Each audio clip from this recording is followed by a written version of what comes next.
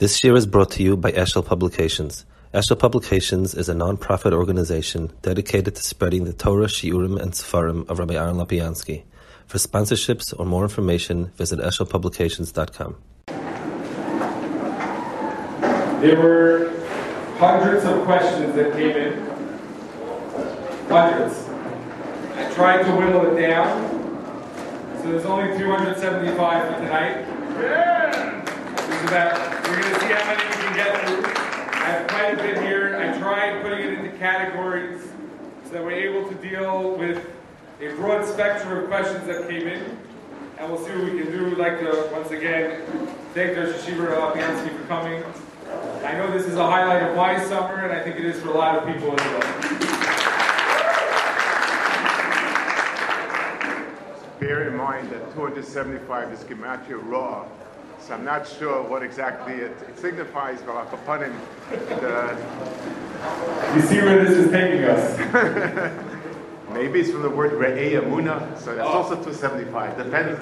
Depends where you put the dagish in and the vowels. That's the. So maybe we'll get started with that.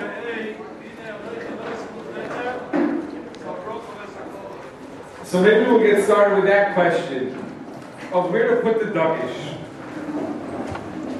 The guy writes, there's a friend of mine who I respect, who's a good guy, who learns, who davens, and he told me that he also watches TV shows, and I was shocked.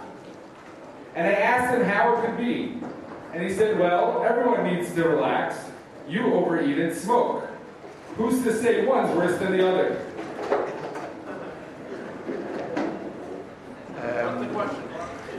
That's the question.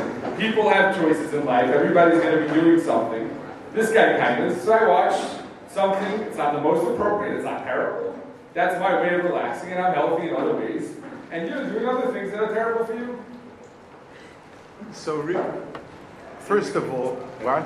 Make it closer. It's more important that they hear you than me. So right now. So, first of all, if somebody comes along and says, "Hini muchen bezumet," to do something bad, that's already a problem. It's one thing if it comes natural to you. It's another thing if a person says, you know, everyone is going to do something off.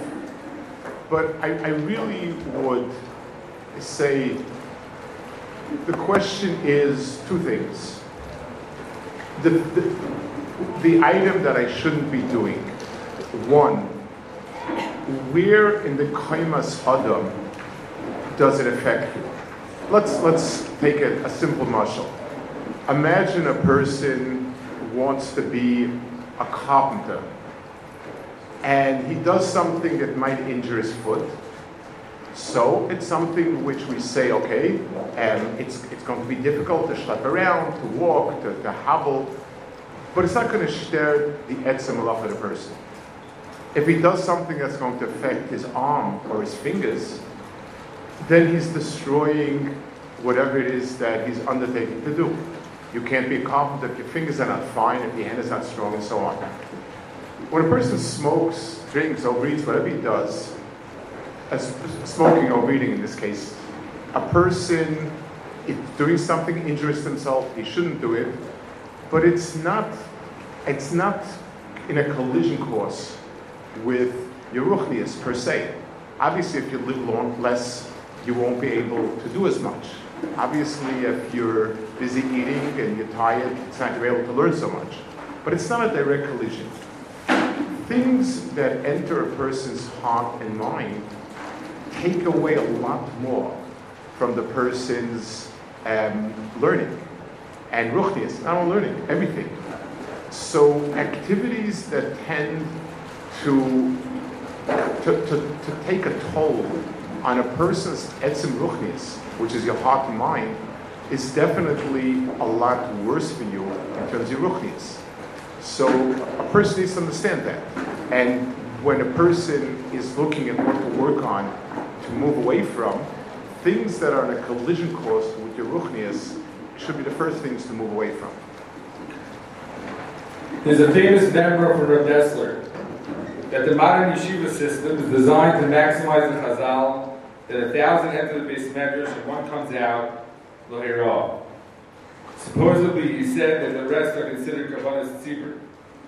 How does one know if he's one or the 900 or part of the 999? And if he's the latter, what should he do? So, things get said over, and are a lot of times sort of taken out of context. I don't know what he said and when he said and how he said it, but it's certainly, realistically, it's not true. I grew up in America before there was Yeshivas.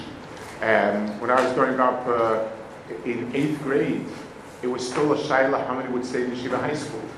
When the school I went to wasn't Yeshivas, but it was certainly, I guess, what you consider middle of the road. And in 8th grade was a struggle. The people did not come out, Erlich, a wonderful Balabatim, except there were Gedolim missing. I have news. The yeshiva effect today is incredible. So the idea that the 99 are karbanis in the system, I wonder, in Europe, the 100 years before there were yeshivas, in that door, things were falling apart. It wasn't as if we had strong Erlich, wonderful Balbatim, and the yeshivas came along and produced one gadol and 999 failures.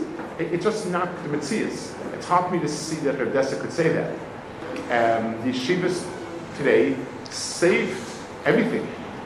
Now, it does mean, though, that people need to realign their own priorities. So the mashal, learning Nashim Ezekim for Gewaldige Iyun is critical for everyone at a certain age.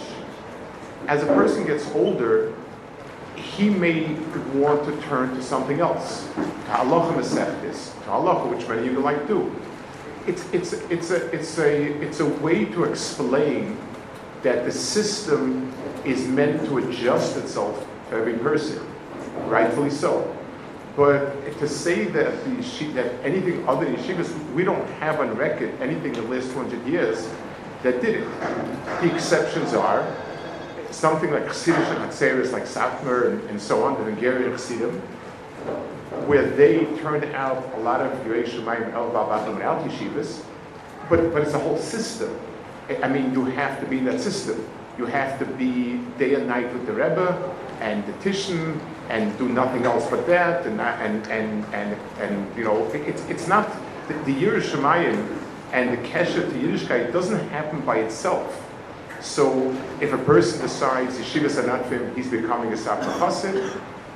You know, it's fine. It's a way for a person to live a life of Yerei Shemayim and Erlichkeit. But just to leave yeshiva and say the system is killing me, well, what's keeping you alive? And I think that's something that people need to ask themselves honestly. There are Hasidim that are protesting the building of a light rail in middle Mesorah and Bar Ilan so that immodest people shouldn't come in. Part of their protesting is blocking a busy road of traffic. Are they making a Kiddush Hashem or a Chil Hashem? So that's the alternative to being yeshiva. So you can choose to be yeshiva or protest a light rail. It's one and two. Or there are some who do both. Or you could see it as another possible thing to do to chill out. You can eat, you can smoke or eat. You could watch TV or you could protest light rails. It's also, the questions are tied together, I see. So these are the type of things that really depend on your perspective. I don't know how many people here have heard of Rabbi Berman's kind of bracha. Rabbi Berman was one of the very chashuv mirror Talmidim b'Shaitoi. He was a friend of Rav Nochum's at that age group. He was a tremendous amkin niflat ma'id. He had small yeshivas. His last yeshivas were in Eretz Yisrael in Avardakiv, and Rav Moshe Wolpin, I believe, Brother Chaim is a Talmud Mubakiv, I believe, and Rav Moshe Tversis when Avracha was Shoni Kadome was in Edom, and Rav Moshe Altuski. He was a Gava Rabbah and a very deep person. And he was once arguing with somebody, and he told him, from your perspective, you're right, but your perspective is wrong. In other words, I can't say it's not, are they right or wrong? If you live in a world where you see everything that way, that any contact with the outer world is Yahar Bal Yaver, and they're destroying, and it's this or that, then this is, Lamed al Nafsho. I don't think, certainly not my view, and I don't think anyone else's view is, that this is the way to understand it. So if a person is coming from that perspective, and that's his world, and that's his emes, then the Shitah, I can't argue with him. If the person is not like that, and the Takanos is coming because he's had a bad day with his wife, the bills are due, he's got some other issues bothering him, and he lets it out over here for good, clean fun, then it's a real problem. Then it's Chil Hashem, and it's unforgivable. So if a person comes from me, Yeshiva, to watch the action, or to partake of the action, that is a Chil Hashem. If a person comes from a world that, it's a whole world, where they see this as that, then I could be bewildered by it, but it's Oiskehalten L'Shitah. There's a word I want to share it maybe, because it's an important point, it's an important perspective. The Alter Kelom says, it says that Yosef was the Kotten Shebishvatim. Ukeshechiach Echad, and was Mechiach, his brothers, Lo Yuchul Lamed B'Fanav, they couldn't stand in front of him. They were Nivalu, it says Nivalu B'Fanav, they had nothing to say. Al-Achas Kama B'Kama, HaKodesh Baruch Hu will be Mechiach Kol Echad V'Echad Lefi Mashahu, that we won't be able to stand the Teichacha. So he asked, what does it mean, Kol Echad Lefi Mashahu? Well, that's the point of Teichacha. Teichacha is I take a person, and I ask him, how did you do this? Why did you do that? So what does it mean, Kol Echad Lefi Mashahu? So the Alter says, that's Mamish, Loike B'Yerid Ad Tohoyim. He says, a person that's Oiskehalten L'Shitah, you can't really be Mechiach. You can show him that he's wrong, but it's not a steer to the person. But if you show a person that you acted one way in one situation, and one way in the other situation, then you are destroyed. So Lamashal, I'm upset at Reuben. I called him all sorts of bad names because he pulled a trick on me in business, a dirty trick, what I think is a dirty trick. And then they'll show me you did the same exact thing a year ago to someone else. And then you had kindness to him, there's kindness in you. When we are inconsistent, a person is mehader tremendously in adali odam pur. All the shittas, all the days. And he's going to expect, at least, if not schar, but not to be scolded. He was used all the shittas. They'll tell him, Rabbi, Purim is a Rabbana deraisa. Hopefully he knows it's a Rabbana. Krishna is a Rabbana deraisa. How many Hidurim, or better said, how many B'di Evetz did you rely on for Krishna? You said it with the third Zman while you're in bed sleeping, and answered Amen to your roommate's Kriyashma maybe, or something like that. Where are you coming from, Tzaddik? So when people are shown up, and that's what the Alter says, Yosef did not tell his brothers and Musishmos. They said, you can't do this to us. It's our brother and our father. It won't be able to stand the idea. So Yosef said, and what about me? I'm your brother, and you destroyed our father. That's the most devastating, the most inconsistency when a person is dishonest. And that's why there's a certain reluctance. When people schlep on Frumkeit, that's in dissonance with everything else they're doing. You ask yourself, this astira mineu bay should bother a person thinking Nishmas. And therefore, a person has to ask himself, how am I in everything else? Where am I? Is this me or not? I take money from the government when it's convenient for me, and I burn down stuff when it's not convenient. Did I ask a shayla by a rav if I'm allowed to destroy property? Is it, is someone that beesent asking that it's worth it, I owe money? I could remain dying owing money to the company, and forever. For Mesorah, I owe the money. A person has to make it so. If a person is a Kanoi born and bred from A to Z, he lives in a different world. I have nothing to say. But if someone is not in that world and he does it just for recreational purposes, that he shouldn't, that he shouldn't watch TV. He'll probably drink and smoke anyway, but that he shouldn't watch TV. Then I wonder if where it takes a person to.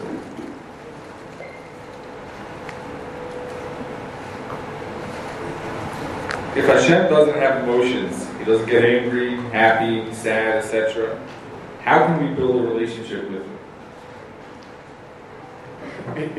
This is probably the hardest question as a Yid. It's not only does have emotions, it's very hard. People constantly ask themselves, what does it mean I'm oimid b'fun of when there's no b'fun of?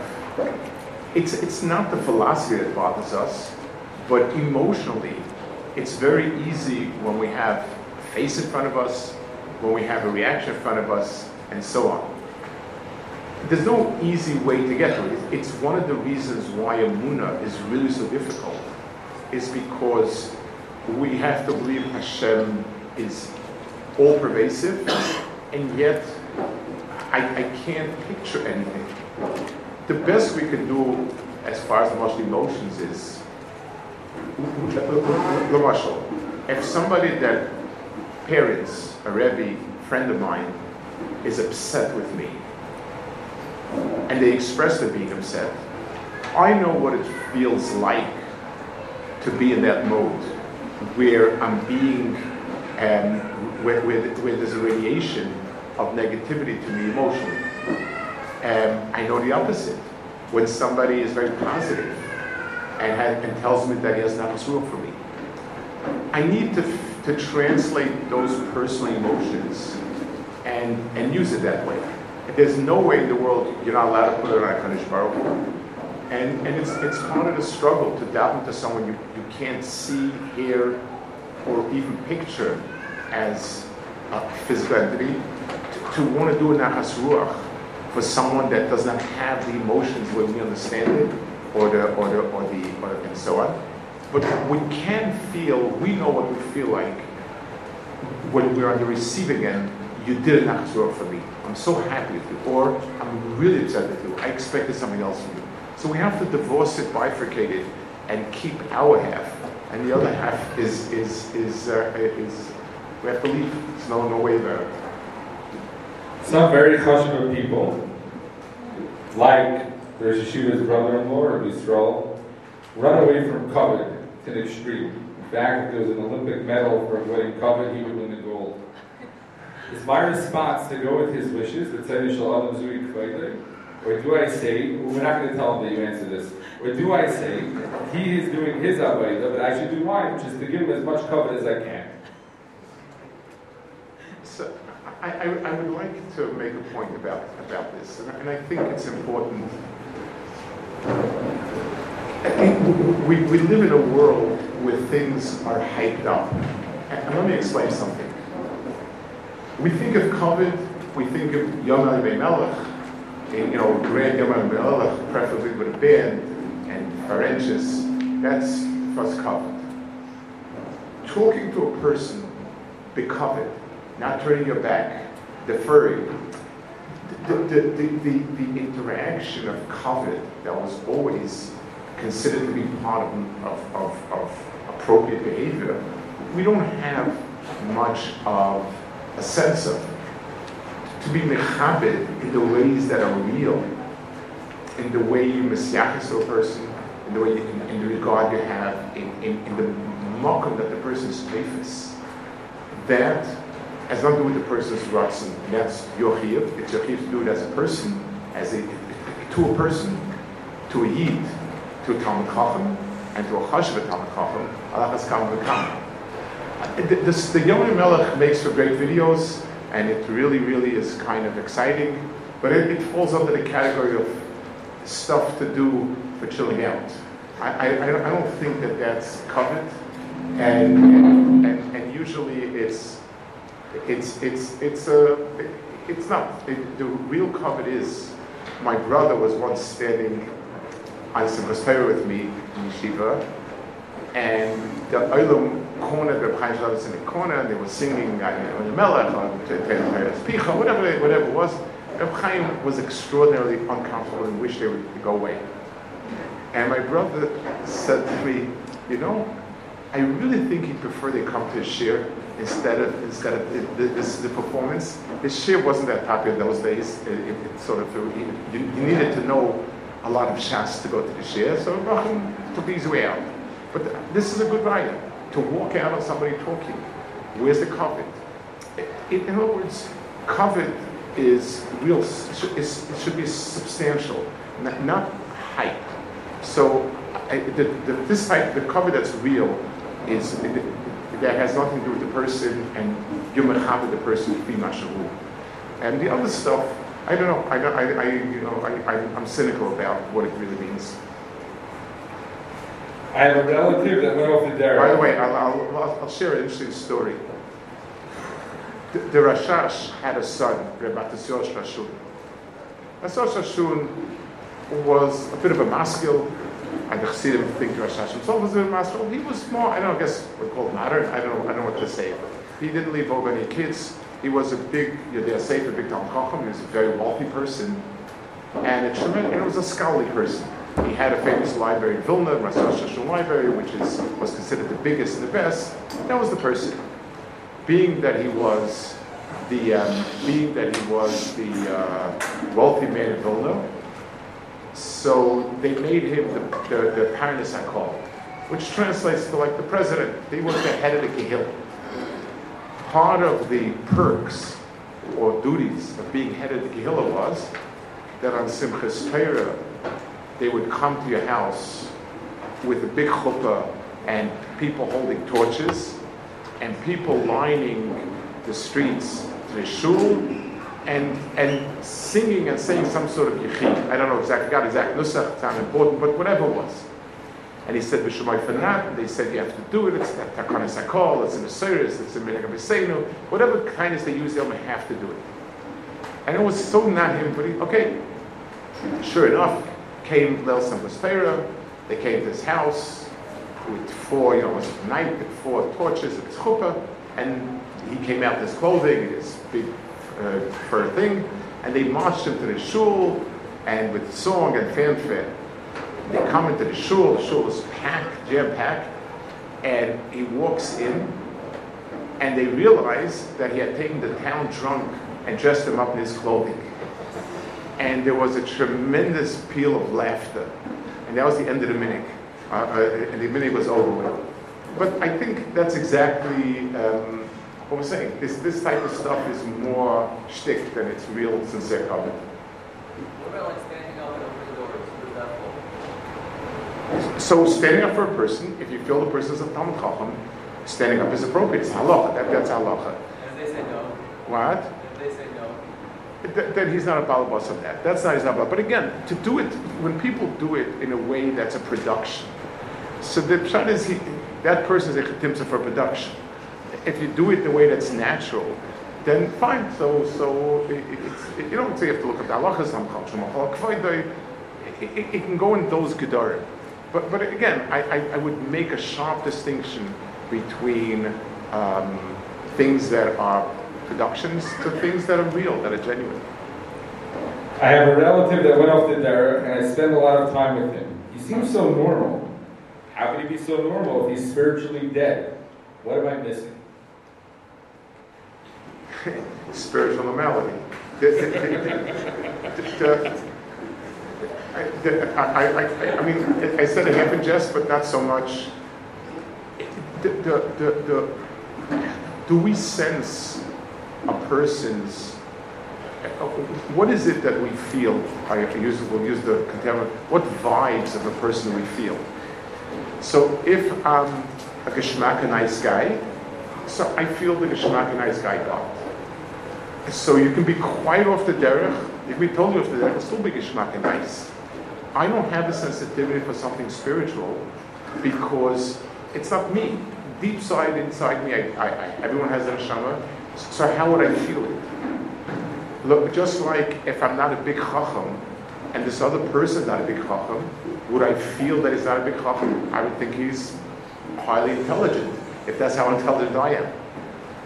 If I'm ruchnistic sensitive, if I have a real sensitivity, then I'm going to pick up on the person's gasus ruach. I'm going to pick up on the things in the person that are not the same. It's unfortunately a lack in us that we don't have that sensitivity. Because if in our sense, what we're sensing is the normal chavermanschaft of yeshiva bachar. You can have that and not be frum, I assure you. But if a person has there's something more to it, then I want to tell you that Maisa Shahaya, I heard from the person himself. There was a person who's a tremendous gevir, totally frei, in out of town someplace. Somebody introduced him. He has a business partner who's an Erl Hayid. This person introduced him to a Shmuel Kamenetsky. The Shmuel Kamenetsky sat there for 20 minutes talking, 20 minutes out, schmoozing, left, that was it. This person was in Shteimer, and he said, this is a real person, and I want to know what he's about. And his professor, he didn't say anything different. He said, a man was sitting here for a half hour. He never said the word I, and never spoke about himself. He said, and that person obviously had some sensitivity where he could pick up on that way. It's a lack in us. And Revolver says, one of his, I'll show someplace, he says, if you want a laboratory test for where you are and what you're missing, it says, in Reiku, we can reik. If you do feel Torah, it's empty, it's in you. If a person feels emptiness, he can't relate to some part of Torah to something, then it means he's hollow inside. It's the best raya for the person's own matzah. Because Torah is not reik. So if you're reik, if I say that I can't see any color over here, it's my eye, it's not the table. The table has everything has a color. So if a person can talk to someone who's not from totally off the derech, and I can't feel something missing, then I'm missing.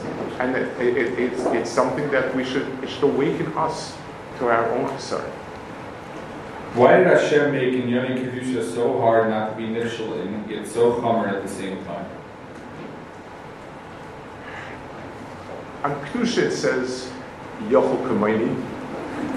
In other words, if we were to try to describe Kedusha is that a person tears himself away from physical pleasure and sense, and his world becomes ruchnistic of pleasure.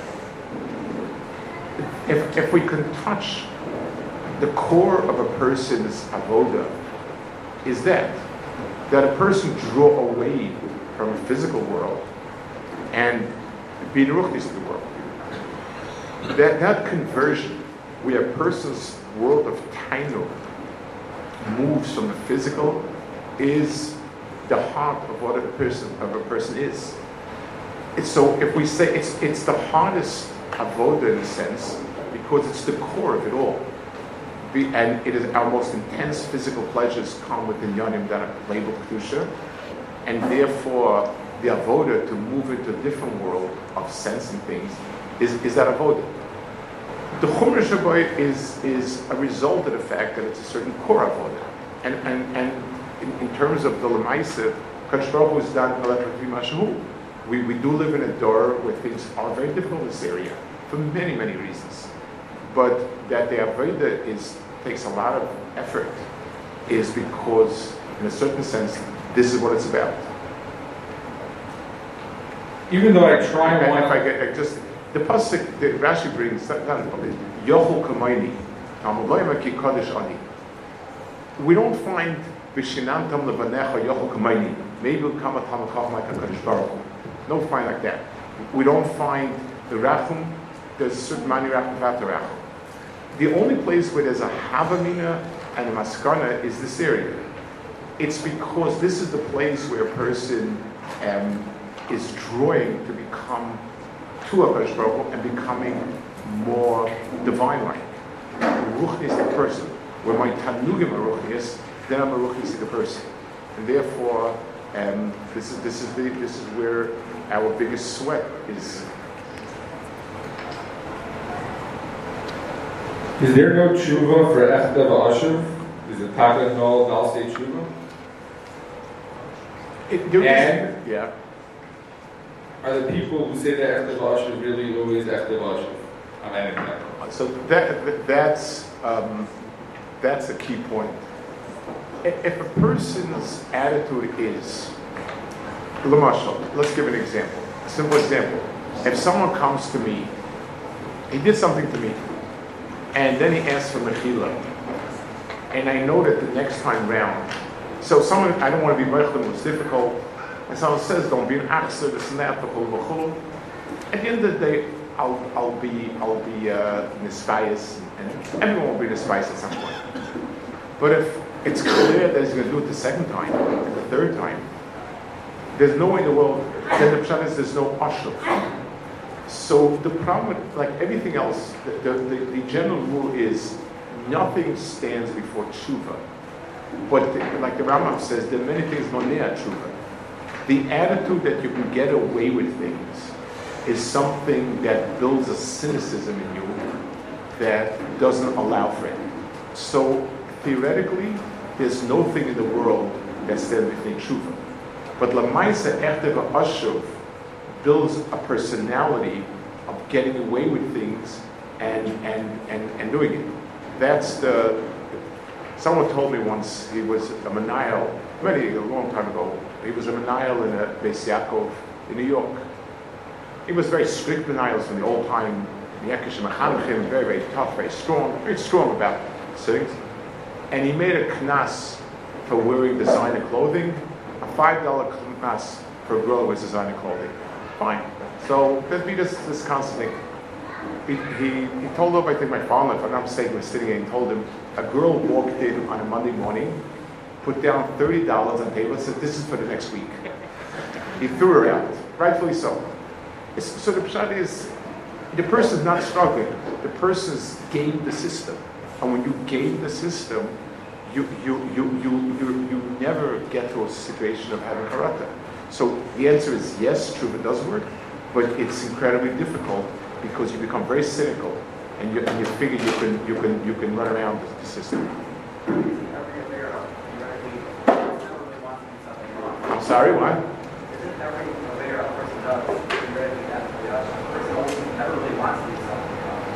So if the Echta v'ashuv comes psychologically from a struggle, the ikar is the taiva.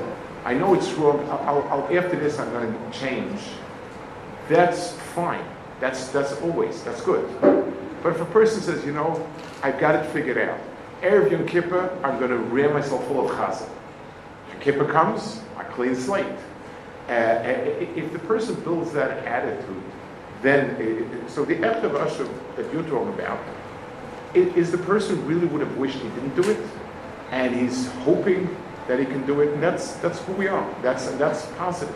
We're trying hard, we wish we didn't do it, and we're hoping that we can change. But if a person is cynical, and he sort of feels he's learned how to game the system, there's no hope for a person like that.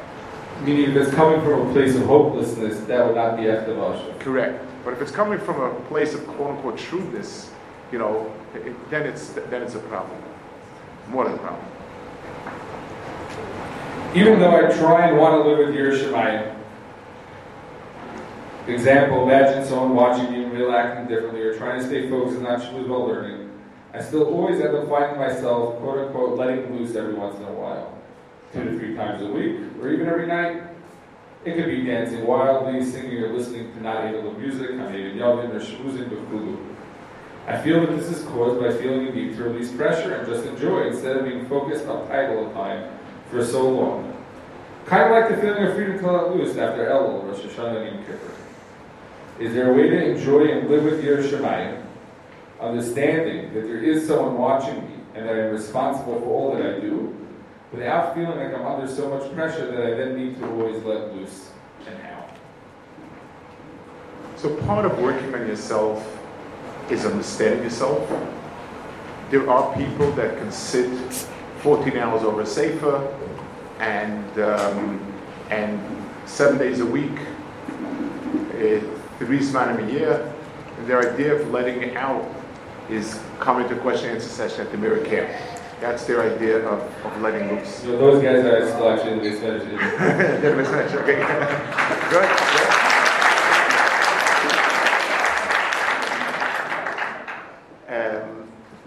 But a person has to know different people have different teva. If a person has a physical teva where he needs to physically release himself, then finding ways to do it, depending on the environment. In America, playing ball is accepted in many places, running is accepted, walking, taking an hour walk and listening to something that's reasonable. Whatever it is, a person needs to take stock of himself and say, what can I do? And what's the best way? So there are many people that can't sit that amount of time without releasing energy. It's who you are for. Now, so first of all, using your seichel and good judgment, how to find ways. Ein a person who takes an hour walk and listens to something reasonable, to a person that's basically jumping up and down the dormitory and making himself crazy, other people crazy. It's a big difference in terms of Tzuras Adam. In European Yeshivas, it was an hour walk every day was considered to be the norm. That's what people did. People are built to be physical. Some people spoke in learning, some people spoke some people didn't speak, whatever it is, but upon him. Also, building up your resilience. As a person grows and matures, most people are able to sit longer, stay longer, be more disciplined. You need to look and ask how much to put slowly into place habits. During Seder, for the first hour, for the first 2 start, each person depending on what's possible. The main thing is, as a person builds up habits, and they're solid, and Mesorah, the person begins to change. We do change as we get older, and using it in a way where we can see that we built a certain consistency. And you see it.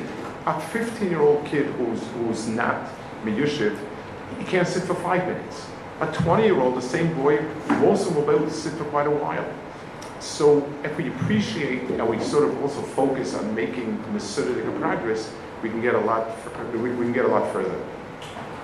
There's a saying, hurt people hurt people. Is that true or false? And if it's true, what's the balance between considering a person to be evil versus understanding that he's just a hurt person who never got help? It's a fascinating question because a lot of people have made that remark that you're just letting get away with it and so on and so forth. So I would like to, I think it's important to put it in the right perspective. It's very important to identify why a person is doing certain things, not as an excuse, but to understand what it needs to change. You can't change a person. A person who's faced meanness in his own life is going to be mean to other people. And if you tell him Musa and Shmusa and Rabbi Salanta, this and that, it might have been somebody with a long beard that was nasty to him and really mean. And the people who had a bad interaction with Rabbanim and will carry that. So your Musa and the person who Musa themselves is not going to work. If a person Marshall has a teva, they can't sit still for 2 minutes. And his Musa is, if you didn't stand the Yeshivas of Torah and you didn't stand this and that, you got the wrong medicine for the wrong illness. So identifying why is this person having unreasonable craving for kavod and recognition. Why? He didn't learn enough Musa about kavod. Before that, if somebody is unusual, something is missing. Let's understand what the nikud is, and then let's work on the nikud. So just like when a person goes to a doctor and says, "Doctor, my stomach hurts. What should I do?" Doctor says, "I don't know. I need to test." You come back, they did X-rays, and they said, "You have this and this in your stomach." And then they said, "So what should I do?" "I don't know. My job was to tell you what you have. I now know what you have." That's not an answer. Now that I know what you have, I can get to it. That's why it's so important to identify what drives a person. And b'derech klal, if a person's behavior is quite far from normal, there is something there that he has an aggravating factor normal people don't have. And unless you come to grips with it, and you come to understand it, and you can't know how to go weiter. So identifying it is critical, and understanding that identifying the issue is the hechetimsa to begin the mahalach backwards. There's a story, a fascinating story from the Breslover. It's a story that he writes somewhere at the end of his farm that I think is one of those profound mishalim that he writes. He says there was a king sent his son to learn a malacha and a trade, not a craft is a better word for it. He came back after a long tkufa and he asked him, "Well, what craft did you learn?" He learned how to make lamps, a lamp maker. Okay, let's see an example. So he makes a lamp, and then he brings in the people from his kingdom to look at it. A showing. Kids, they look at it. I don't know if they left comments in a box or they had someone to tell it to, but kids, at the end of the day, the son asked his father, "No, what did the Olam say?" He said, "I'll tell you the truth. Everyone criticized it." So he said, "Let me ask you, did everyone find the same fault or everyone found a different fault?"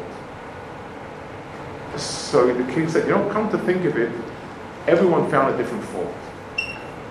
So he said, "So you realize that the fault lies in these people and not in the lamp. They're projecting their fault in the lamp. Now that they identified what their fault is, they're going to go home, be metakin their own faults, and come back and see the lamp is perfect." And then he added, "Is there a better lamp in the world than the one that illuminates to each person what his faults are, what his deficiency?" It's a marshal. Everyone looks at the world and sees it's not a good world. I mean, we say not like that, but down deep, everyone has a little tackle that he thinks about. This should be different, this should be different.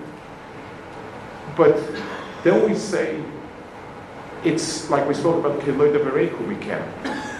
If we find that Yisrael is within us, and then we know what we need to be metakin, and we will be metakin ourselves, the world will be kitikuna. It's an incredibly deep mashal. And this is why what's today called in broad strokes mental health has many valuable elements. That a person understand what are the factors that make him act the way he acts. Is it Yerushalayim, or is it obsessiveness? Is it anava, or is it inability to face the world?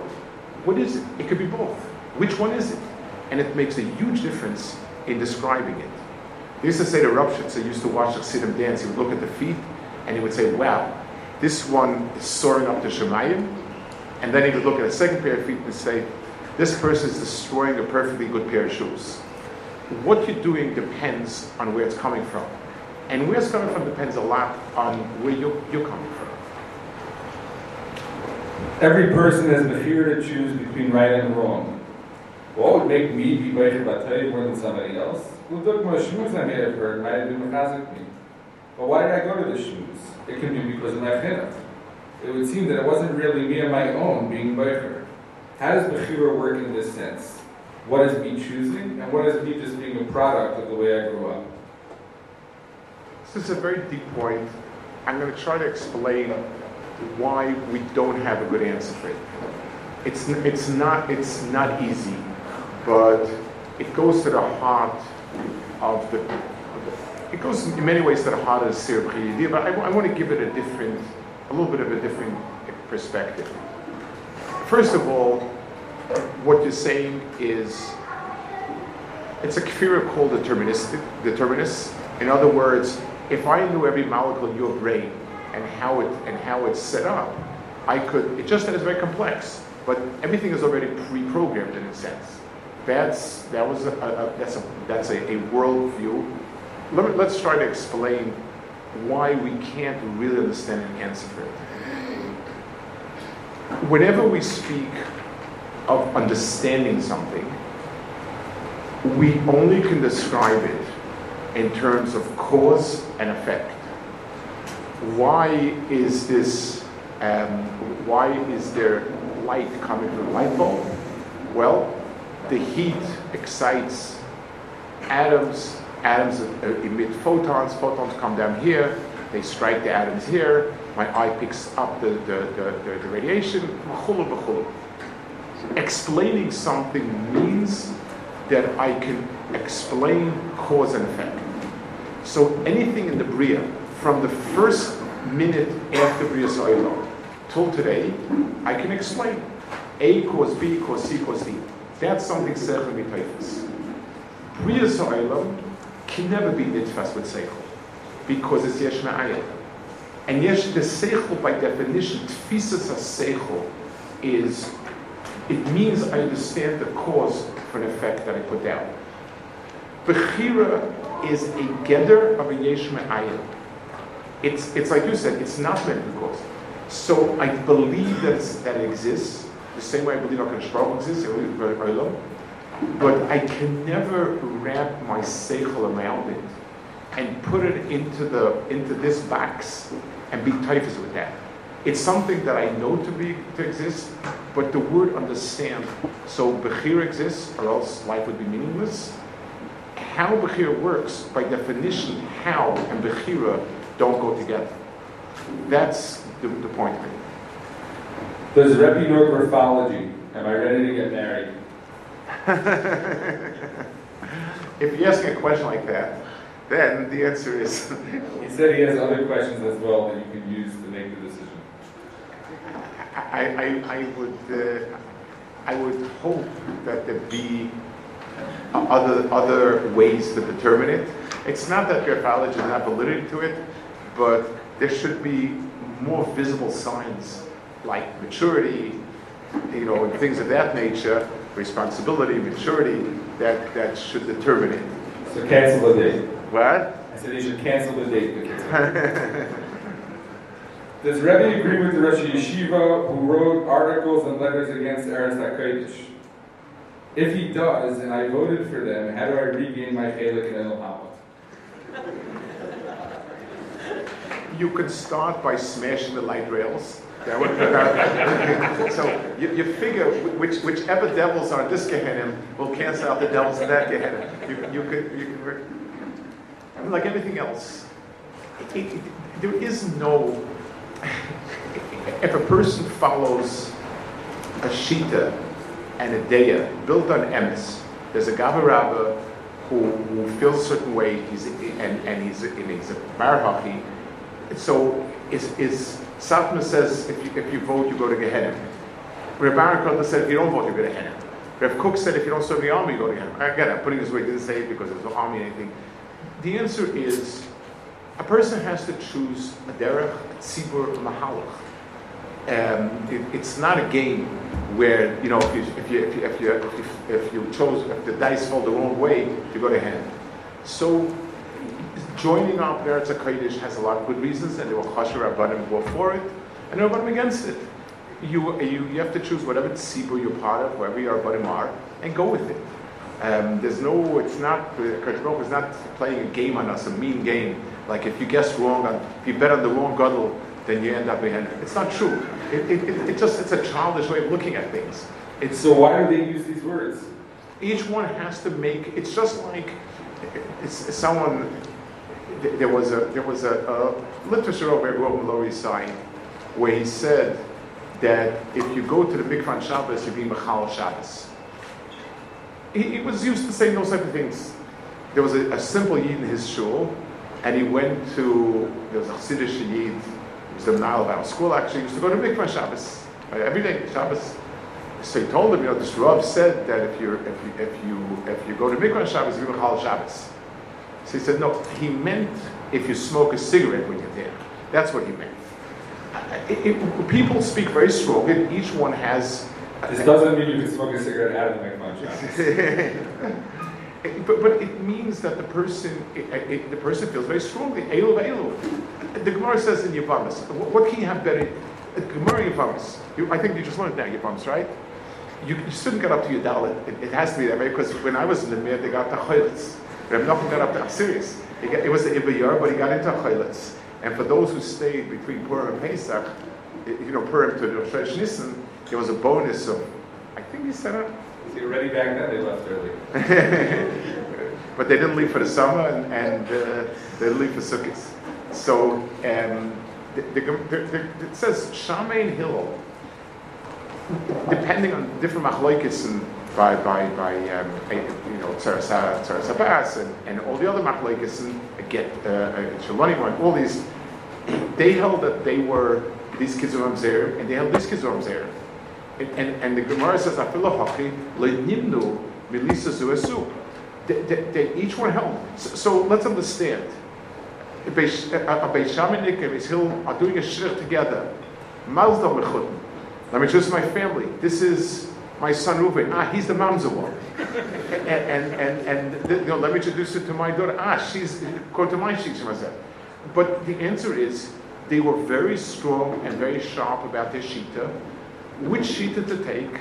I need to weigh and measure. So then we're going to the Mashgiach of Yom Finkel Shlita was a chav of mine in Yeshiva. We were the same bad, and we were very close. When Degel, before Degel split off and became Degel, the first time that there was a machlokas, Shach said not to vote. And I think lost to vote. I don't remember it. It was a long time ago. Many machlokas ago and quite a long time ago. And Rav Shach said that it's also to go vote. And the Ger Rebbe said it's a chiyuv, like, you have to vote, you have not to vote. So Binyamin said to us, he said he was in a tremendous, he felt very mekush at the Ger. He said, what should he do? He said, the Rosh Yeshiva said not to vote, and the Rebbe said to vote. So how do you get out of the country? And that was before he knew he could fly to Chutz La'aretz. This was still when everybody was living there at Yisrael, still before people were flying. So he said he went to vote, but he walked very slowly. He left his house at 5 o'clock. It didn't get to the polls till after 9, and it was closed. So he went to vote, but the polls were closed. I mean, he was Yotzei all Shitahs. He went to vote, but he didn't vote in the end. It's a chachma. He was I don't speak about it. But the point is, that's the way Shitahs work. People put down their sense of what things are very strongly. So my question is, someone else is saying very strongly that if you don't join, then the millions and millions and millions that are going to them, you're paying for it. And a person has to choose. If you're part of a yeshiva, it's the yeshiva. If you're part of a tzibur, a kehillah, and go with the kehillah. And if you do that, you'll end up in Gan Eden either way. If you follow what your Rebbeim tell you, then in either case you'll be in Gan Eden. Surprisingly, you may have two people sitting next to each other in Gan Eden that one voted and one didn't vote. And you may have two people sitting someplace else also represented of each party. Baruch Hashem, they have representatives in every place. They're well represented in both places. How does one pick? Well, let's say that someone, we learn in the Sefer in one yeshiva, we spend different money. Go to Eretz Yisrael, there's 3 different yeshivas, 3 different shitahs. And I'm just going to add to that, because someone asked, my father's a Talmud Chacham, and he tells me one thing, my Rebbe's a Talmud Chacham, and he tells me something else, and I'm just confused. So we're going to ask somebody else. It depends on a certain sense of the tzibur you're coming into. And sometimes, obviously, it is hard, but if a person is part of a certain tzibur, these are the general rebbeim that his rebbeim go to, that's the tzibur he belongs to. If a the father's a Chasam Chagas Rebbe is really a tough one. And it depends if the Rebbe is, or if he has a get of Rabbi Mufak. If his father is a Talmud Chacham, and this Rebbe is a Talmud Chacham, again, I don't want to say klal, but then, just like in Halakha, it's the father's kradim. But if the father is, if this Rebbe has a get of a Rabbi Mufak, then it's a much more complicated shayla. The top Ram and the Flamen Chesam and Aleph in the Durham says that the Gemara lists Mesorah for Kriyu Ksiv that we don't have in our Sefer Torah. How can there be a gap or mistake in our Mesorah of SheBichsav, especially in light of the fact that one of the Yud Gimel Commandments is that the Torah we have now is exactly the same as it was given to Moshe? And it seems from this not like that. Well, I have a better shayla. The Rabban himself, who wrote the Animainins, writes that he went he found a Sefer Torah to be Mashgiach his Sefer Torah, and this was a Sefer Torah that was in Shleim, then Asher wrote it, Mashma, that until that point he didn't have it. So did not say Yud Gimel Ikr pull that. I think the Rambam means that, first of all, let's talk about it. I do think it's something, in a broader, I want to present a broader point here. First of all, if an anthropologists are people who study cultures and different peoples, were to walk into a Yekisha shul, a Satmar shtibel, an Israeli Knesset, a Moroccan shul, a Taimani shul, he would tell you these are 5 different religions with some vague roots 3,000 years ago, some vague common roots. This one sits on a bench, this one sits on the floor, this one doesn't sit, this one runs around, this one does this or that. It's very different. If a Yid takes out a Shulchan Aruch and examines these 5 shuls, they're exactly the same. There's Krishma, 2 brachas of Paneh, Ach Zachreha, Shtayim Achreha, there's Smichas Gula Tefillah, there's Shmoneh brachas, there's Nefilas Apayim. Everything that's a Shulchan Aruch is exactly alike. Incredible. Despite the fact the tunes are very different. The Sephardi tunes clearly have Arabic roots. The Yekishic tunes clearly have roots from Yekishic choirs, and Litvishic tunes don't exist. So which is something that. but that's fine. There's no halacha. There's no halacha. In anything that's a halacha, they're all exactly the same. The Sefer Torah written all around the world, they were written by hand under different circumstances. The only differences are Chaseres v'Yaseres, except for Vayhi Vayiyu and Sudak and Daka. None of it is Meshana and Pshat. The Gemara says we're not Bechira Chaseres v'Yaseres. The Gemara says so. So obviously, what the Rambam means is no part of the Torah did anyone ever insert anything as mi'atzmoi, that as best as we can, and it's true, going through all the different Sefer Torahs that there were, and there were different kufas and kanas. So unfortunately, we don't know this enough.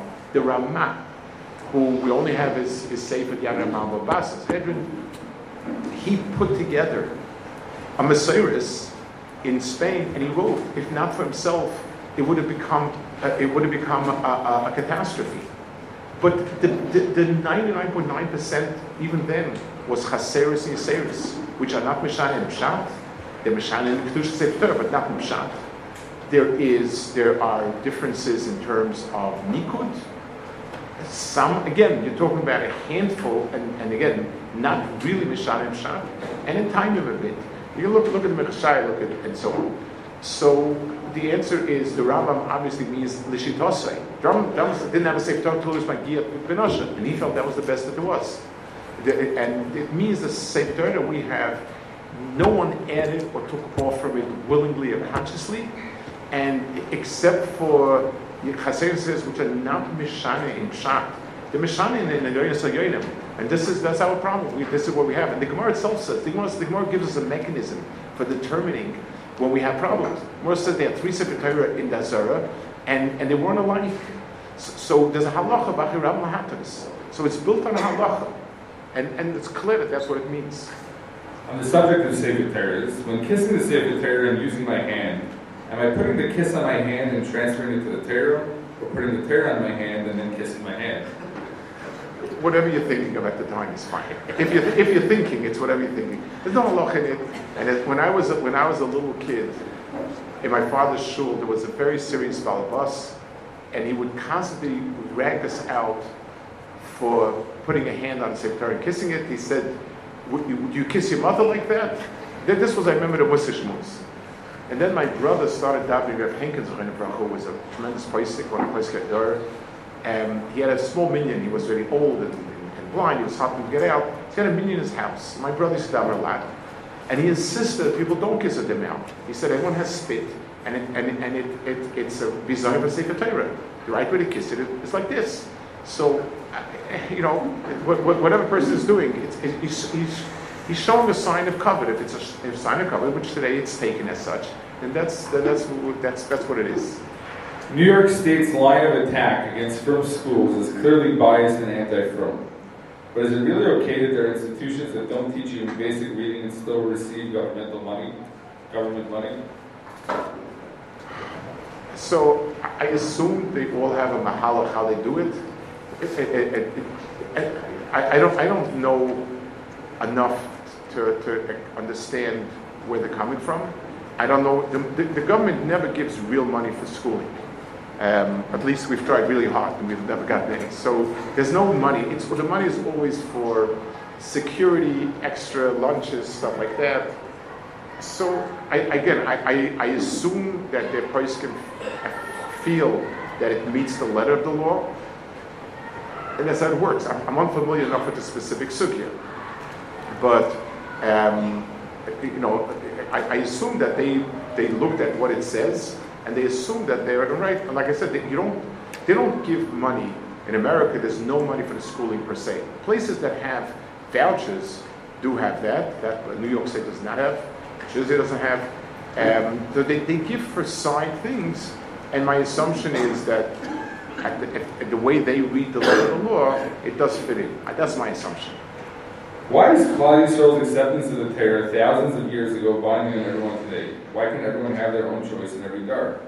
And why does the acceptance of the Torah come with the Teichafa? If the whole thing was optional at first anyway.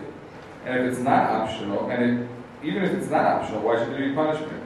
If someone doesn't keep the Torah, they'll lose the benefits, but why are they Mashgiach to suffer for it? So the question has a lot of parts and pieces to it. I want to say one central nekuda. The HaKodesh speaks about this by Bechira and Hazino. He asks that if you keep looking at Torah, if you look at the entirety of Torah, it's always ups and downs, and it seems as if we're getting no place. And his answer is by Richos, but I want to say it the Kitzer and say it's Hashem speaks about this in some places very, very strongly. HaKodesh Baruch Hu made Adam to reach a certain shleimus. Klal Yisrael represents a klolistic Yitzuras Adam. Each door represents a particular issue, a particular inyan. Klal Yisrael is four-dimensional. And therefore, what my father did is not something else. His life, his successes, his failures, my life, my failure, my children's life. Klal Yisrael is a continuum. There were nisyonos of things for one door, the second door, and the third door. The door is a musik that we're four-dimensional. We're lucky. We're part of this binyan. Asher yesha payom, asher enen payom means that it's one binyan. We are part of Klal Yisrael. Just like my finger is part of me, it didn't need a particular. They didn't ask my finger wants to be part of me, and my mouth is part of me, and so on. We're part of something called Klal Yisrael. We're part of Klal Yisrael today, and we're part of the Derech. And every door has its nisyonos. Every door has the tikkunim it makes, or it doesn't make, and it stays for another door. And every door is mitzaref to the tzur Klal Yisrael. So it's not the pshat, my father made a decision. We're part of it. In the big picture, we're all part of it. And that's why Klal Yisrael is nischis. Just like Klal Yisrael is everyone who is Klal Yisrael, Chayes is everyone who will be Chayes. In today's day and age, is there still any point in walking in the streets in a hat and jacket when a white shirt and black pants is now exclusive to Imperial Bush? It's true that the lavush that started as a lavush of respectability. Let's take a step back and talk about two things. The musig, what lavush do I wear, had a few different inputs. The Chassidische input was the lavush is there to make you different than the people around you. It makes you different, odd, not part of that world. The same way like speaking English with an accent does the same thing. The idea is, yes, it's a shmir on Chazal to be. That was a certain hashkafa, and that's that hashkafa. 1. 2. The hashkafa in Yeshivas was to create an air of nichtadus, respectability.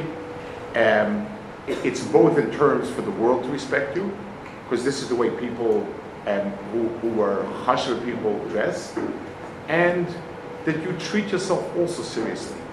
You act one way when you're in a bathing suit, you act another way when you're in frak and a Hamburg. A person has a certain tzura. So that was the input of the Yeshivas Lavush. So in terms of respectability and so on, then yes, our Lavush is, it doesn't carry that anymore, really.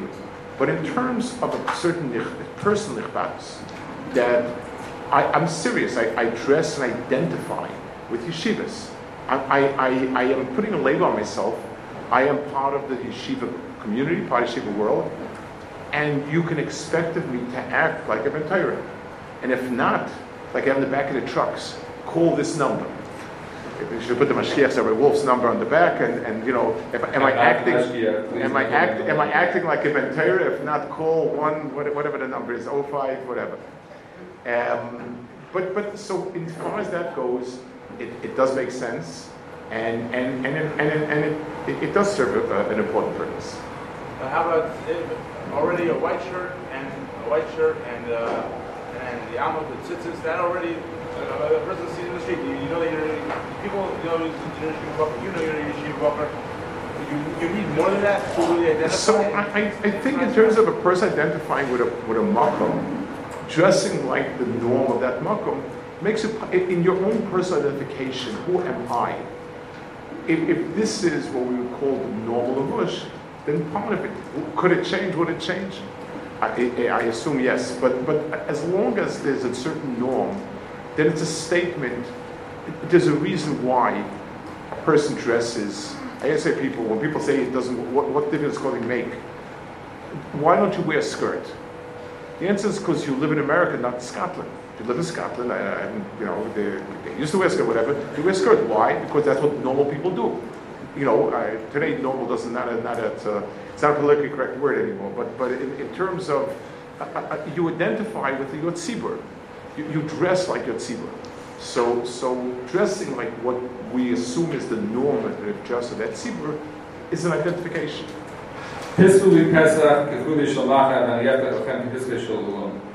never felt the opening of the ulam. Does that mean that I never even opened up Pesach of Avaka?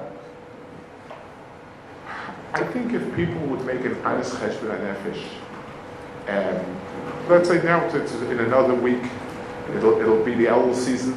And then and not only what our faults are, but how far we've gone. I would guess that most people have come a long way since they've been 14 or 15 in terms of who they are and what they are. It's true when we think of things as dramatic, that a light opens up and all of a sudden I go, and I become the world's masmid and the Ibn Hashem and this and that. If that's ulam. But if people were to be honest with themselves, we've usually come quite a long way, and things that most people, they look at themselves honestly, and it's important to look at it and understand. You made a decision, sometimes a small decision. You'll start coming to this Seder, that Seder, do this, do that, and you develop into something. So I think most people, if you expect an ulam to be something out of a movie where somebody blows a shofar and all of a sudden it's boom, and the big gates open up, then if you live in the world of Dimyan, you're stuck with Dimyanis, and that's it. But if you live in the world of reality, I think most people will look back and see the Pistol Shalom. On the subject of movies, over the past few years, a major industry has developed in Hollywood, selling the stories of former Hasidim and frum people who left Yiddishkeit, basically painting the frum community as this evil, backwards, oppressive society. While these people are clearly badly motivated and are selling a biased and sometimes exaggerated version of the frum community, the fact remains that they did experience suffering in the frum society. Does the frum community bear any culpability for what happened to them and what they are doing now? Should anything be changed as a result, or are they simply haters who should be ignored? I think we should always ask ourselves, what could we have done differently? Never blaming the other person. So, again, you have to learn how to bifurcate the point. Is this other person right? The answer is no. Is there something we could have done differently? The answer is almost always yes. Let me share a story about a very big person. A few years ago, someone called me up.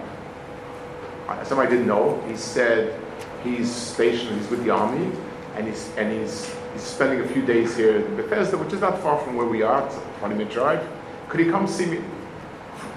From person, the Yiddish name, or whatever. He said, okay. Someone comes in, and on one end he looks like a Ben Torah, he has a beard, since he looks. On the other hand, he wasn't wearing an army uniform, but you could tell he's very, he has the bearing of a soldier. And he told me a little bit about his story. He was somebody who he learned in the yeshiva, went back to America, got married, came back and learned for Yisrael, went back to America. He went to learn social work, I think, got caught up in a very difficult kufa, and was dealing with the dregs of society, the worst possible ways. And then he ended up in the army, and so on. He was telling me about his life, and he's Ben Torah, and he said, do you know what kept me? Do you know what kept me?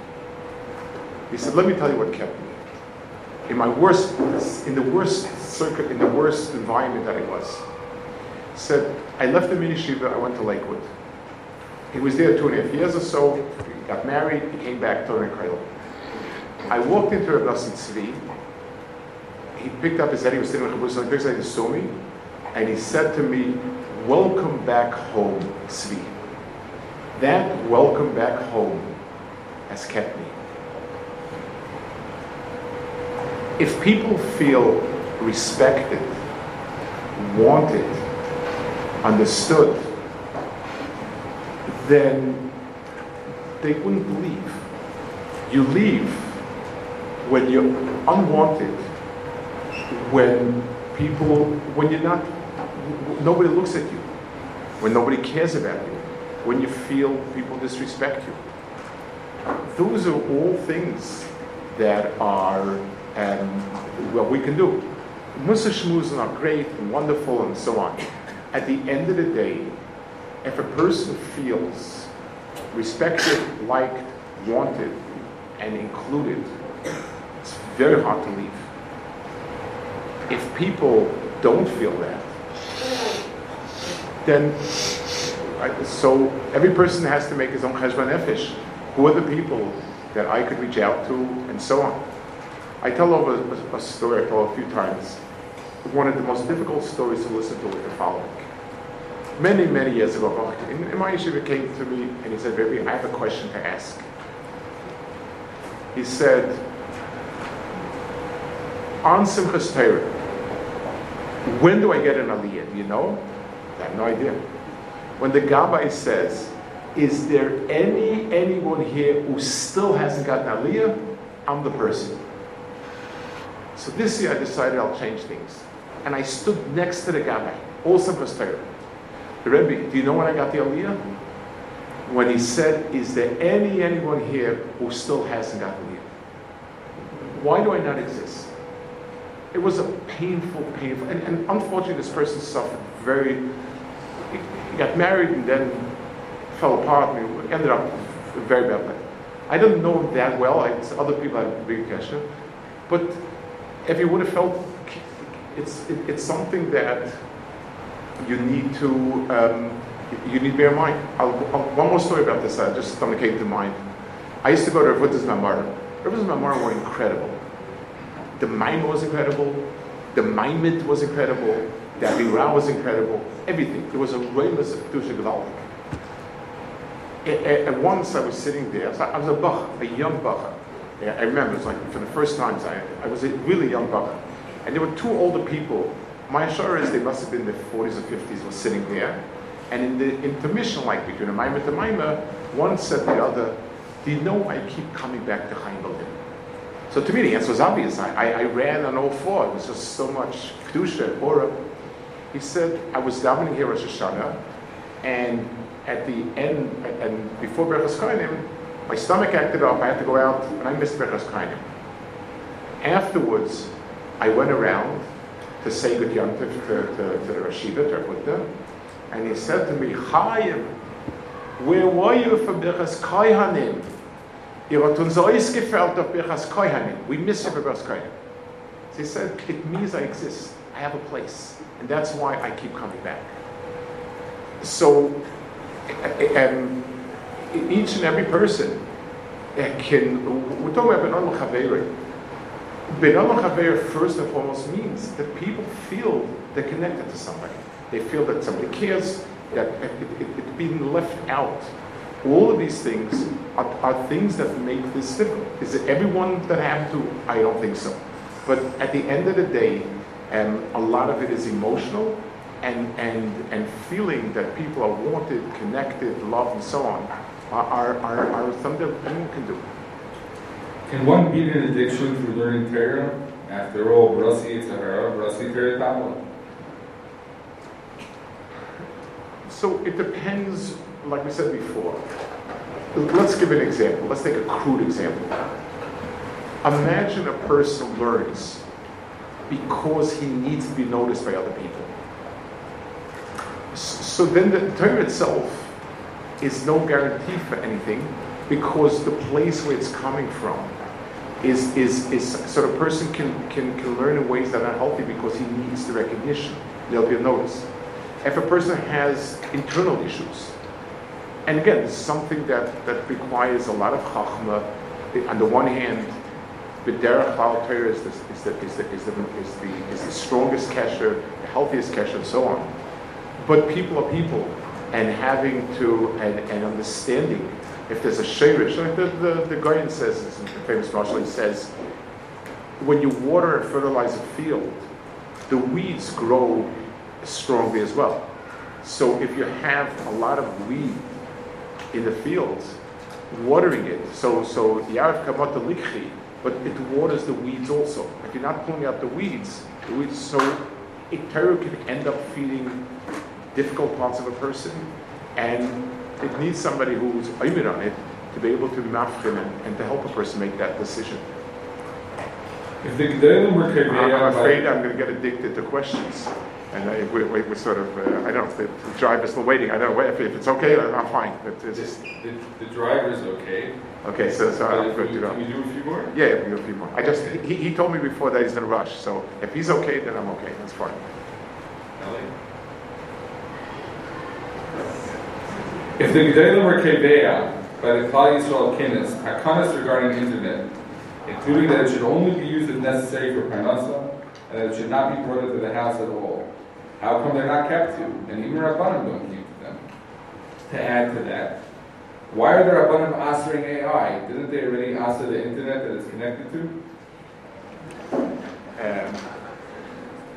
Let me answer the second one first. I have an interesting. I didn't notice myself. I was at a get together of Menalim. Torah Mesorah getting Menalim, and a Chassidish Menahel, real Chassidish Menahel, asked me, how do I explain to kids why evolution is wrong? So I was shocked they knew the word evolution. And I asked them, like, like if the kids know, like, what did you do till today? Like, evolution didn't start today, it evolved. It's been going on. It's been going on for a while. So he told me something, and I couldn't figure out.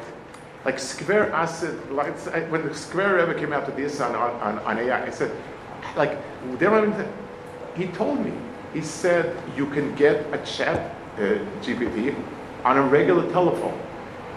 There's a number you can dial and call up and talk to a chatbot or whatever you want to call it. And the kids loved it. It's one of those things. Besides drinking, smoking, and watch TV, you can talk on the phone. And they started asking. So they asked the chat, how old is the universe? So it said 15 billion years. They said, no, it's 6 billion years. So it can't be because this is this. And all of a sudden, the kids had, and they would try to argue, and the chatbot would argue back with them. And all of a sudden, they came asking questions. So he told me that the problem was it's a regular landline. You can't. So that was where it was coming from. I was blown away. I didn't know this whole piece of the puzzle. I want to make a regarding the first one. Unfortunately, we don't have a strong sense of a cloud. So, Lamashal, if we have a very defined city or town, and we have a bezdin and a rav who makes Takanos, and there's one rav and one bezdin, those Takanos are binding halachically quite a bit, and it's really awesome to go against it. In the old days, the Moshe had Varabarotzes, especially in Ashkenaz, you had Takanos Shum and other places. The communities were extremely tight knit. There was one, the fealty was to one body, was clear. This is the Bezdin, this is the Rav, and this is where I have to listen to. These are Takanos are binding. It had a strong halachic stand. We don't have that. And halachically, it's kind of a recommendation. It's a suggestion, it's a kol kairei. We don't feel strong enough. So when we see it, we sort of see it as this is what we should do. And then we see that people are not doing it, and there are exceptions. It's another problem that these things are worded more generally. And then there are some places where there's room for exceptions. It's more of a social trend. So Baruch Hashem, in many ways, the strong drive at the start of it at least made people be very hesitant about it. People think twice and 3 times and 4 times before taking in a house. They will not allow kids to start. It has made a lot of impact, but it's not a system. We don't have a system really where we can have everybody. We have this halachic structure. It's unfortunate, but that's the Metzias. We live in big cities. We have big communities. We have a mix of our communities. We don't have a standing group of Rabbanim. So we see it as recommendations, and then there's always exceptions, and that's why these things don't really take hold. It's a problem that the structure of high school doesn't have what it takes for type of Takanos like that. To follow that up, Rebbe wrote in the Mashgiach article that there is no Rabbanim. Isn't that the Me'etzes? I don't know which Me'etzes. Okay, good. So you answered the question. I think I will answer the question. I mean, will someone come along and say that Satmar is not a Kehillah B'Reim and Shleimin? They have zero. I mean, respect. I mean, they have zero. It doesn't mean anything to them. The Sephardim have their own Gedolim, and they listen to that. The Ashkenazim have their own. Chassidim have their own. It's very hard to say that there's someone that's binding on Klal Yisrael. We don't have that structure, unfortunately. I'm sorry? What?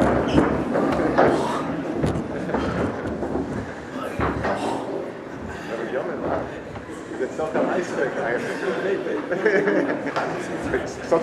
It is a English? A fingers, yeah.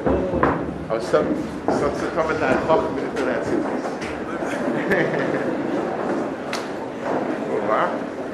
No, are there not moifsim today? Rabbi is saying. The question is if it's my moifis or Binyamin's moifis. We'll split it 50-50. It's not the iceberg now. Sagst du, mein Fist, 50, meistens sei es, was man zu teilen, 50 mit der...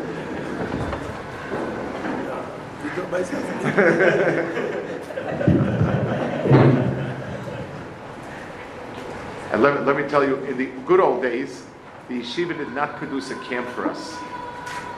Bechira, like Rabbi Yomin Finkel and Rabbi Partzovitz, would go to a Sfari Moshav and sit, believe me, in conditions very different in here, and work with the Olam and be mekar them. If like phone to fall off the Moshav. Be at case the Moshav, like Amiot, yeah. I guess this is not the time to ask about climate change.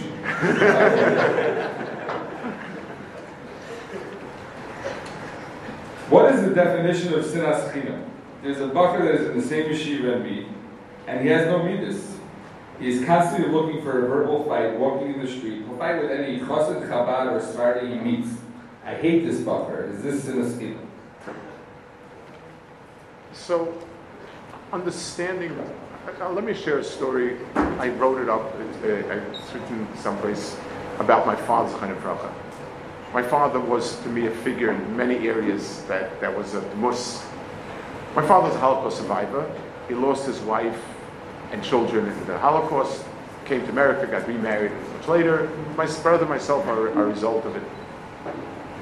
He came and told me the following. It was the one day he tells me the following story. My father was very articulate. People liked him a lot. He was a shamus in a shul, big shul, Bialstok shul. And he would make a siyum every year from Bechiras. That was part of his job. His job was to make a siyum. It was a big maimed. There were tons and tons of people. My father would make a siyum. He would say a short Torah. And people liked it. He spoke very well. They enjoyed it. And it was a maimed fiatzman. One year my father learned Erech for the siyum. And he learned it with a chavrusa, an old man, an older person. I don't know why. I was a young boy, so I don't know. He was a very bitter, angry person. Nobody liked him. Nobody cared to look and understand what he said. He just was just not part of. My father, he was a Yodea Sefer. My father learned with him. A few days before Pesach was a crazy day for my father. It was a shamus in shul. He had to take care of everything. The siyum took up a block of time, and he had an idea. He said, "Reb so and so, you make the siyum this year. You'll save me some time and work as much as." He said, "Sure." The Balbatim found out about it. They came to my father and he said, "No way. Making a siyum is not your privilege; it's your obligation. No one wants to hear him. Nobody is interested. They want you, and you have to do it." So my father did it. This person got very angry at my father. And every time my father walked by, he would turn around his backside to my father. So my father tells me that so one Friday night, my father tells me, this person came over to him, and he said, "Rebbe Tzia," that's my father's name, "I have a limit schus for you." So my father said, "Great." He said, people who went through the Holocaust, they're not all there. It's my limit schus for you. I'm not an excitable person. I was going to go there to a person's house and screw his head back in place. My father put his hand on me, and he said, "I didn't tell you the story for that reaction. Think." He said, "I went through a lot. But Baruch Hashem, I have my home, I have my house, I have my family. People like me, I like people, we get along. Baruch Hashem." This person sits in a corner at the loggerhead with everyone. He doesn't like people don't like him, a vicious cycle. And he's a sad, bitter person. And he thought this would be the one opportunity where he would rejoin society. And I took it away from him. Do you understand why he acted that way? If you would understand, you would understand him also. That was what my father taught me. B'derech klal, a person who's a negative person, like we spoke before, like we started, it's he's self-negativity. If you're happy with yourself, you're happy with other people, and you get along. And if you're unhappy with yourself, you project it on everyone else. Ashkenazim, Sfaradim, Chassidim, Misnagim, everyone. So understanding, it doesn't mean a person is doing right. but understanding where the person is coming from and dealing with him, understanding this is a troubled person who hasn't had the chance. No one opened up the door for him. No one turned that light to help him understand himself and understand why he's like that and make him a happy person. So it helps you. It's not sinner. It becomes rachmanis. It becomes something where you understand the other person. You may not do anything about it. You can keep your distance if you don't get along with him, but at least you understand where the person is coming from. Many, if not most, Bachrim and Inyonei drink coffee. Tastes good, it helps people concentrate, and helps them stay awake. My friend has ADD and he takes Ritalin. One time I was really tired and I asked him for a pill. It was incredible. I don't have ADD, but it allows me to concentrate. Is there any difference between the stimulant of coffee versus the stimulant of Ritalin if I don't have ADD? First of all, coffee tastes much better. No two ways. I think he swallowed the coffee. With the coffee. Exactly, both secrets. So a general, a cloud that I think is correct, medically / seichelic, anything that HaKodesh Baruch Hu put in this world, l'mashal, when people eat food, no matter how many, no matter how much milk you drink, you're not going to get vitamin D poisoning, or vitamin A poisoning. Because HaKodesh Baruch Hu put things in the Bria with a certain measure. And our assumption is everything is healthy. So of course, overdoing it is not, but the whole oifen, when somebody recommends that I eat a different type of food, HaKodesh Baruch Hu put this into the Bria, okay. A pill is something unusual, unnatural. And therefore, it has side effects that we're not aware of. It's something that becomes a crutch that's unnatural. Coffee is part of the food, so it's true. I drink coffee, and on a tightness it's a little difficult. But b'chol oifin, it's part of you're not becoming tied to something that's mishra, that's outside. Anything that's a pill. So a person who needs it, a person who climbs up the walls, if he doesn't have it, has to take it. Just like if you're sick, you need to take a medication. There's a Rabbanim Bechira. Rabbanim Bechira says, why the word refuah sometimes appears rafe, with a pei rafe, ani Hashem reifecha, and rapa yirape. What's the cloud? So he says a fascinating cloud that I think there's one place that I think according to Sefer, but he says the following cloud. Every medical intervention that a person does has a side effect. That's why it's rape is a dogish, because it's an intervention. You're breaking something. There is no medication that's good for everything. Everything has a side effect. You weigh it. When HaKodesh Baruch Hu heals, the body heals itself. So it's lashon rafa because it's natural, it's normal, and it doesn't have any side effects. So anytime a person looks for things outside the system, we're wary. In my personal senses, I'd be very wary to do that. But now there have been tens of millions of people for dozens of years who take this pill. If someone has the question is, so my question is getting off the pill. I don't know. I don't know. Does it make you? I have no idea. Again, you're right. Evidence has proved that you don't die from it. There doesn't seem to be any greater cancer or anything. But in behavior, are you sacrificing some other part? I don't know. I don't know the answer to that. But I'm just saying, my netia, I think any normal person's netia would be to stay away from things that are unnatural, because by definition you're getting an over amount of something that is the HaKodesh Baruch Hu didn't put it in the Bria. So when you need it, use it. So as I was saying, I can't say that I know anything about it, but my guess is it's affecting your behavior somehow. It'll affect it in some other ways. I just don't know. So you would say that it would not be together person's ishtatlus to do that, to be able to stay. Correct. Right. Unless if a person is below par. In other words, I'm below par in terms of normal concentration is X, and I'm here. So I have the right to bring myself up to function, to normal. But if I'm here and I think this will help me get there, I'm personally very wary of it. That's my own. Maybe one more question. One last question, and then. Or else I can eat, or Ritalin. If you get some Ritalin, I can stay for longer. But right now, the coffee is warm up a long time ago.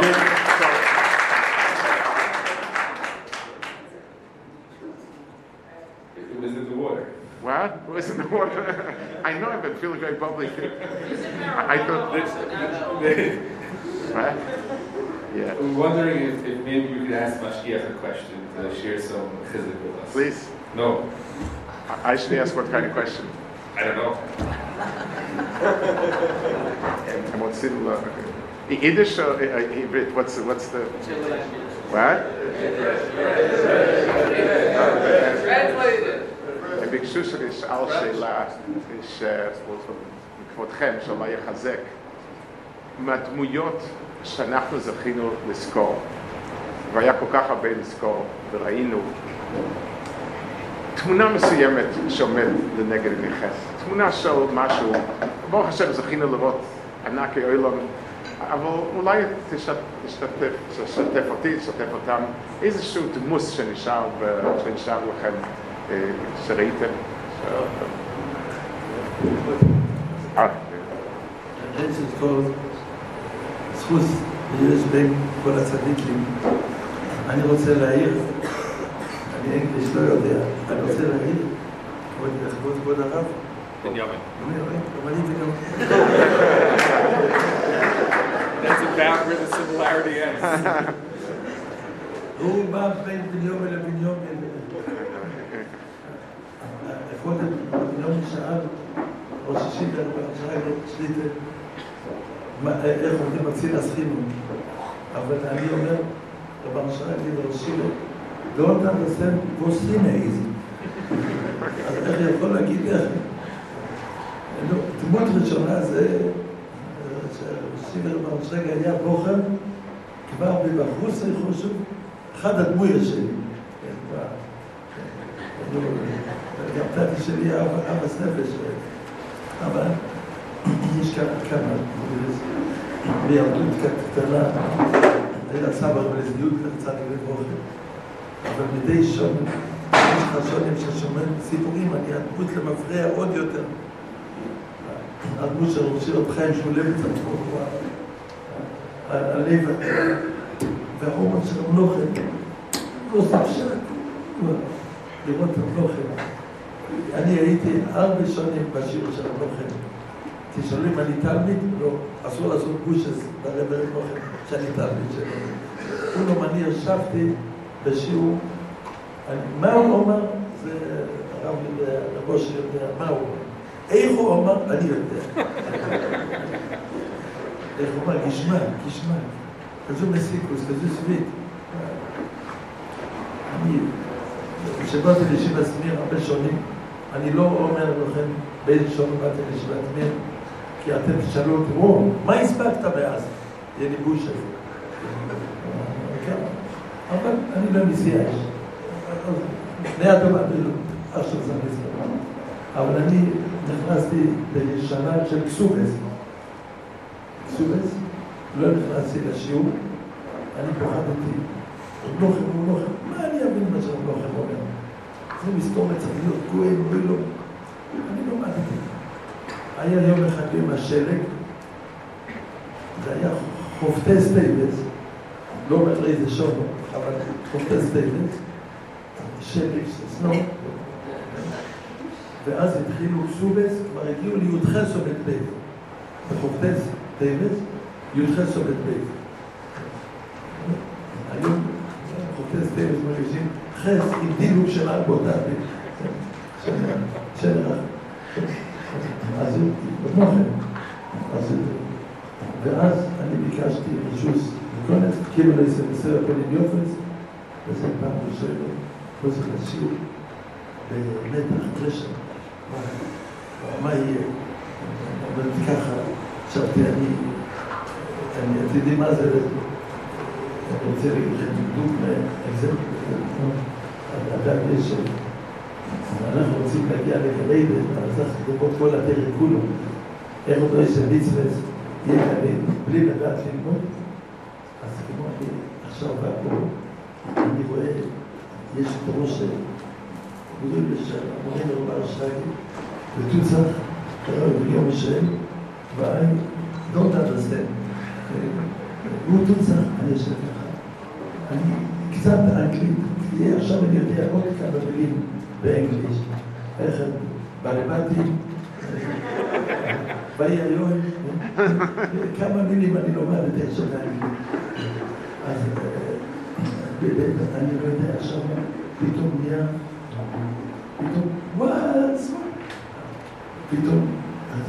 פתאום, ככה, וואי, מה? אז ברוך השם, את שפת הלב קצת מבין. אנחנו צריכים לדעת, ללמוד כל הדרך, יהיו לו פה, כמה? אז באמת נבין את כל הדרך. ובואי, אז נכנסתי לשאול שם, לא חייב חופטס דייבס, אז נכנסתי פעם ראשונה, והתחיל במה, הורידים שאומרו, כסבתנו זה, אבל הנוסים האלה. כמו רבי בקלאס ה', קלאס וורט. וואי, איזה רבי הייתי, איך וואי. היינו ספרייז. ונבקסה כדי, אבל הנוסים האלה קצת. רש"י, אחר כך לאט לאט. חופר, אוי תפרטים וחלק, או מקום באמצענו. כל אחד יש לו איזה חלק בשיעור כפי דרגו שלו. וואי, זה היה תעבור. לסיכוס הזה, הוא לא מדגים אומר, רש"י, אחר כך אומר. ולכן היה, כאילו היה יכול להיות טובוס, לא היה יכול להיות לזרוך, היה מקדים. המכין, אני לא יודע שהדרוש את זה עוד. די באישי ואתם צריכים פשטס בשבילי, אבל רק לקיצור. אז אני לא חייב היה להקפיד, שיהיה אחרונו. מי שאין אחרונו, הוא חושב שהוא, אבל חסר בתועלת. נכון, דורים לגמור בטיילס דווחת שהרבי ריש לוגיש, היה תמת שהרבי ריש לוגיש, בואי סידה, פורטים מאוד, כדי לבואי שלי יותר. אבל דבר רב, היה 24 כדי תרגיסום, היה לי לרוב. היה מעשה, איך עוד אילו באופן של בד בשיעור, היה עובד בסדר מול המובלכם, היה עילוי. פעם אחת, הוא שאל שאלה, והשאלה טויבו, אבל בום שלו, שהשאלה הזו, הגימור משאלת בהמשך. אז כל אחד יודע, כאן הנכון היה עילוי. אז הבלוך אם זה צד מגבורך, אמר לו, גם, עכשיו יש כל השם פה, קומפלמנט עם פסק. אמר לו, העילוי תפאר צוגרים את השיר. זה היה, אני רואה, אוי טוב ברחו, נעשי בשריות. עד היום, ויש לו נכדים, אין לי כבר גדולים, עוד הוא מתבטא לפגיע בשעצה. אז אבל מה נהליתי? יש כאלו שרבי אומר פסק, הוא נהיה בויגס, עכשיו יותר לא שאלה.